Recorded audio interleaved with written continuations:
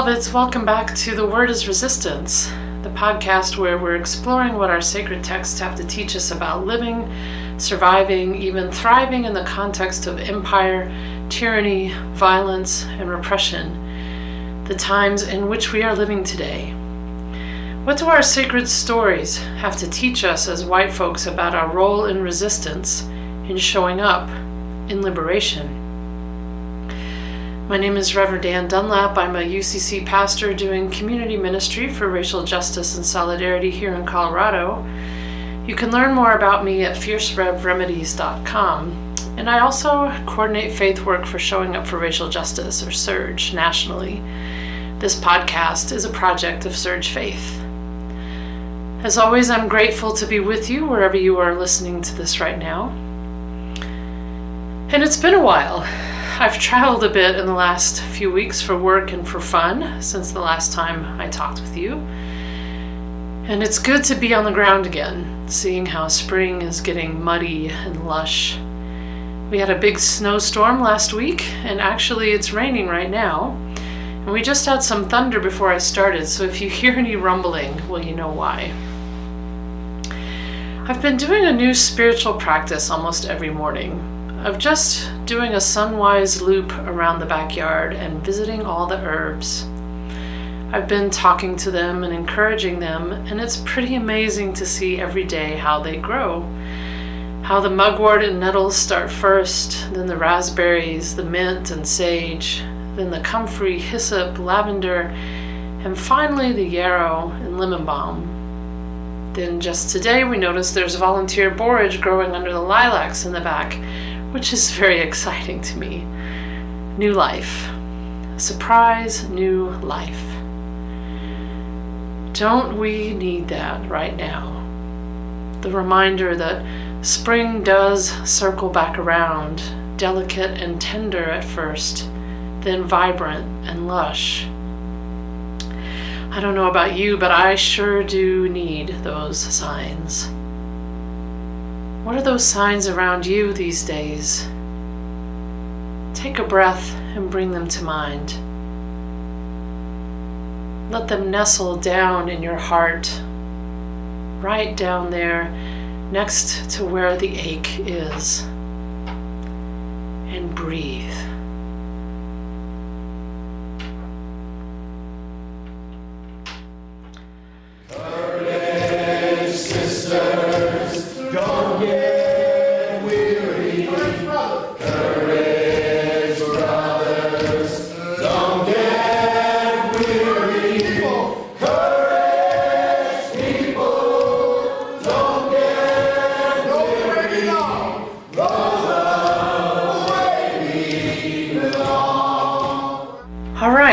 So, can we talk about Peter? I know we all want to preach our Good Shepherd sermons, our Jesus is the Good Shepherd and everyone shared everything in common and I shall fear no evil and isn't Christianity awesome here still in the post-Easter glow sermons. But I don't know, y'all. When I first read these texts, these slices stitched together by the lectionary editors, I thought, oh, I can make a case here for being Christian, meaning we do suffer. We do have to risk for the sake of the gospel, for the sake of justice. And that's the gate. Following Jesus is the gate because he's suffered for the sake of justice, and so must we. And God will set a table for us in the presence of our enemies anyway. And if we share all things in common, that's so we can risk more. As white folk, we do need to risk more. That's the word I was going to give you. I mean, I believe in that, but I can't. These texts, well, it's a clumsy stitching together at best. Did you read 1 Peter? More importantly, did you read what comes around these verses from 1 Peter? Funny how the lectionary editors sliced it up. Actually, it's not funny at all. What did the editors do? Sit around to decide, hey, let's do the John 10 text. Jesus is a gate and there's sheep and stuff, so let's find some text about shepherds. Psalm 23, of course, and oh, hey, how about this 1 Peter? You've returned to the shepherd. That sounds good. But started at verse 19 because we don't want anyone to know this part of the letter is about enslaved people enduring the abuse of the enslavers, because that makes the enslaved people more like Jesus. Don't put that part in. Y'all, do they think we don't know how to read? Do they think we don't notice the conjunction that starts verse 19? Conjunctions that grammatically connect one idea to the next? You hear my sarcasm coming out. I'm mad. I'm mad because this letter is in our canon, and this editing is irresponsible and harmful. I mean, the whole letter is irresponsible and harmful, and I'm sitting here looking at it, reading it, being mad at it, and maybe it's because I need to be mad at somebody, anybody, because another black boy was killed by police. Jordan Edwards, 15 years old, murdered by police. I'm mad because 2 immigrant people I know are in sanctuary here in Denver. One is a dear friend, and a third has been kidnapped by ICE in violation of their own letter saying they wouldn't. And immigrants are marching and striking everywhere, and there are wars and serious rumors of more wars, and the earth is crying out against us, and white people and churches keep choosing comfort over risk. And the lectionary wants us to pretend like 1 Peter ain't talking about enslaved people just putting up with their oppression. I'm mad, y'all. I'm mad because it's paired up with one of the most beautiful things Jesus is supposed to have ever said. I have come that they might have life and have it abundantly. So here's my question. If Jesus is the gate, if having life abundantly is the gate for anyone and everyone inside the sheepfold, and there's no reason to believe he doesn't mean anyone and everyone as in all of us, then is the letter of 1 Peter a good shepherd? Or is it a thief and a bandit trying to climb over the back fence?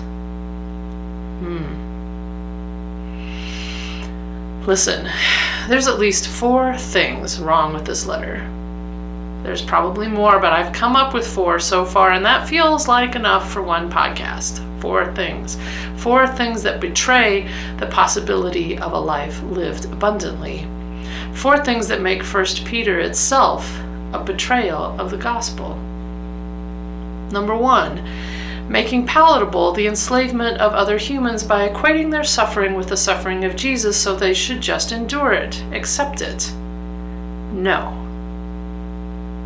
Number 2, right after today's text, women get told to accept their oppression under men with the same Greek verb as in 2:18 about slaves, and that women are weak. No.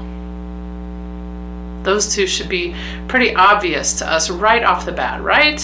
We reject it at face value, and we reject how these texts have been and continue to be used to harm. But there's more. Number 3, the appropriation of Israel. So this letter is written to Gentiles and written by one as well. And the argument the author makes is that Gentile Christ followers are now the true Israel. That's what's happening in the first part of chapter 2. There is 0 interest in this letter for what happens to actual Jewish people. Christians are Israel now and even appropriate Israel's suffering. I want to do a whole nother podcast about how this letter is a total contradiction of the argument Paul makes in Romans, which argues precisely for the importance of Israel's survival as Israel, and that Gentile Christ followers by no means get to supersede Jews or Judaism.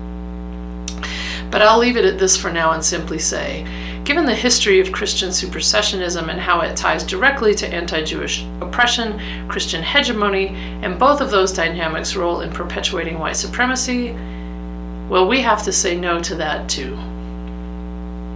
And finally, number 4, the emperor. In 2:13 and 17, the community is told to accept the emperor's authority, to honor the emperor. Well, if you've been listening to this podcast at all, you know already exactly how I feel about that. I read this letter trying to work out a subversive reading of it, which you can do with Romans 13 actually, which feels similar but so totally isn't. Again, another podcast for another day. But I think it means what it says, especially when you realize that the instructions about enslaved people and women that come immediately after these imperatives to honor the emperor are Roman codes, Roman rules for Roman households. Honoring the emperor and assimilating these Roman imperial household codes contradicts Paul, contradicts Jesus, contradicts Torah. So basically what this letter tells us about this community is it's okay to appropriate a tradition that's not your own, an historic struggle that's not your own. Model yourself on the very imperial values that the founders of your movement were trying to resist, and then complain because you're suffering. I mean, that's what I'm imagining anyway, that the suffering this community is dealing with is pushback on this adoption of the Roman imperial way of being, and I really hope that's true. But the thing is, here's this letter in our canon. And why wouldn't it be? The history of the white Western church, that's basically what this letter describes. By the time Athanasius gives his Easter sermon outlining the canon, we still hold as canon the church had long sold its soul to Constantine. 1 Peter is the perfect letter for Constantinian Christianity. So I'm mad, y'all. Aren't you mad? We should be mad. And listen, being mad, that's part of our resistance too. Being mad at the text, at the canon, is a way of resisting Western academic learning, itself a form of perpetuating whiteness that teaches us to surgically remove our emotion from what we read. Y'all who taught us to preach as if we were only intellects, as if we can take scalpels to text and our emotional responses to them so that they are palatable for the already comfortable, so that they don't tick off the emperor in all of us, all our institutions, that makes us afraid to tell the truth. This weekend I was in a preaching seminar with Dr. Valerie Bridgman and the amazing leaders of Women Preach. 3 hugely important things they stressed to us were: 1, being brave in our preaching; 2, telling the truth about unredeemable text is in fact good news; and 3, preach the questions that bug you. So in that spirit, let me tell you this good news. 1 Peter is unredeemable. 1 Peter is a betrayal to the gospel. Because if Jesus is the gate, then you cannot honor the emperor. If God, the one God, is our shepherd, then you cannot honor the emperor. If you're building an alternative economy, then you cannot honor the emperor. That's good news for us. That's good news for us as white people, because whiteness teaches us to honor the emperor which is white supremacy itself. We honor the emperor when we honor process and procedure over the urgent needs of people's lives. We honor the emperor when a black boy is killed by a cop and our first response is, but if he hadn't. We honor the emperor when we think as white folk we can appropriate from anybody else's tradition we please. We honor the emperor when the maintenance of our church buildings takes precedence over being a refuge. We honor the emperor when we as white folk choose our comfort rather than risking what we can and then some for the cause of collective liberation. We honor the emperor when we have plenty of funds for faith nurture but no funds for racial justice. We honor the emperor when we let the lectionary editors slice off the bit about enslaved people so we can pretend we're righteous in our suffering. We cannot honor the emperor and follow Jesus. And the good news is we can resist the emperor. We can resist how the emperor shows up in our meetings, in our heads, in our decisions, in our relationships, in our teaching, in our lectionary, in our preaching. We can do this by remembering Jesus is the gate, not the emperor. We can do this by centering abundant life for all. We can do this by asking ourselves as white folks constantly, who am I being accountable to? Who are we being accountable to right now in this decision? Am I honoring the emperor of whiteness, or am I centering the expressed needs and experiences of people of color? As I've said before, everything for white folks boils down to accountability. So preach that. Preach 1 Peter as a betrayal. Resist the emperor, resist the lectionary editor's surgically malpracticed precision. If Jesus is the gate, then let us be led out of whiteness by the Good Shepherd towards life abundant for all creation. We are building up a strong. Builders must be strong. For your call to action today, first I want us to do some thinking about appropriation. Appropriation is a tool of colonization that erases indigenous cultures and identities, and even progressive white folk do this. I'm putting a couple of links for you in the resource section of the transcript, and I would love for you to read them and then reflect on how you and or your congregation are appropriating indigenous cultures, identities, and practices. If it's with your congregation, do this together, do it collectively. And then begin to remove those things from your practice, your space, your liturgies, anywhere they show up. Second, as always, keep practicing the spiritual practice of accountability. Keep asking yourself, am I honoring the emperor? Are we honoring the emperor? Or are we centering communities of color? And I'm adding a great resource on how white supremacist culture shows up even in progressive spaces to help you be able to be on the watch for how the emperor shows up in us and our institutions. Thank you for joining me today again. As always, the transcript, as I've said, will include resources at the end to support you in your actions. And let us know how it goes by commenting on our SoundCloud and Facebook pages. We'll be back in a couple of weeks with more. You can find out more about Surge at showingupforracialjustice.org, and our podcast lives at SoundCloud. Search on The Word is Resistance. You can interact with me there if you have questions or need help with action ideas.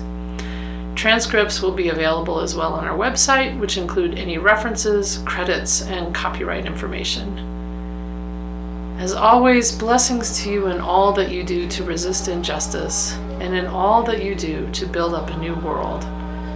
Love and liberation, beloveds. Love and liberation. Until next time, I'm Reverend Ann Dunlap. Thank you so much.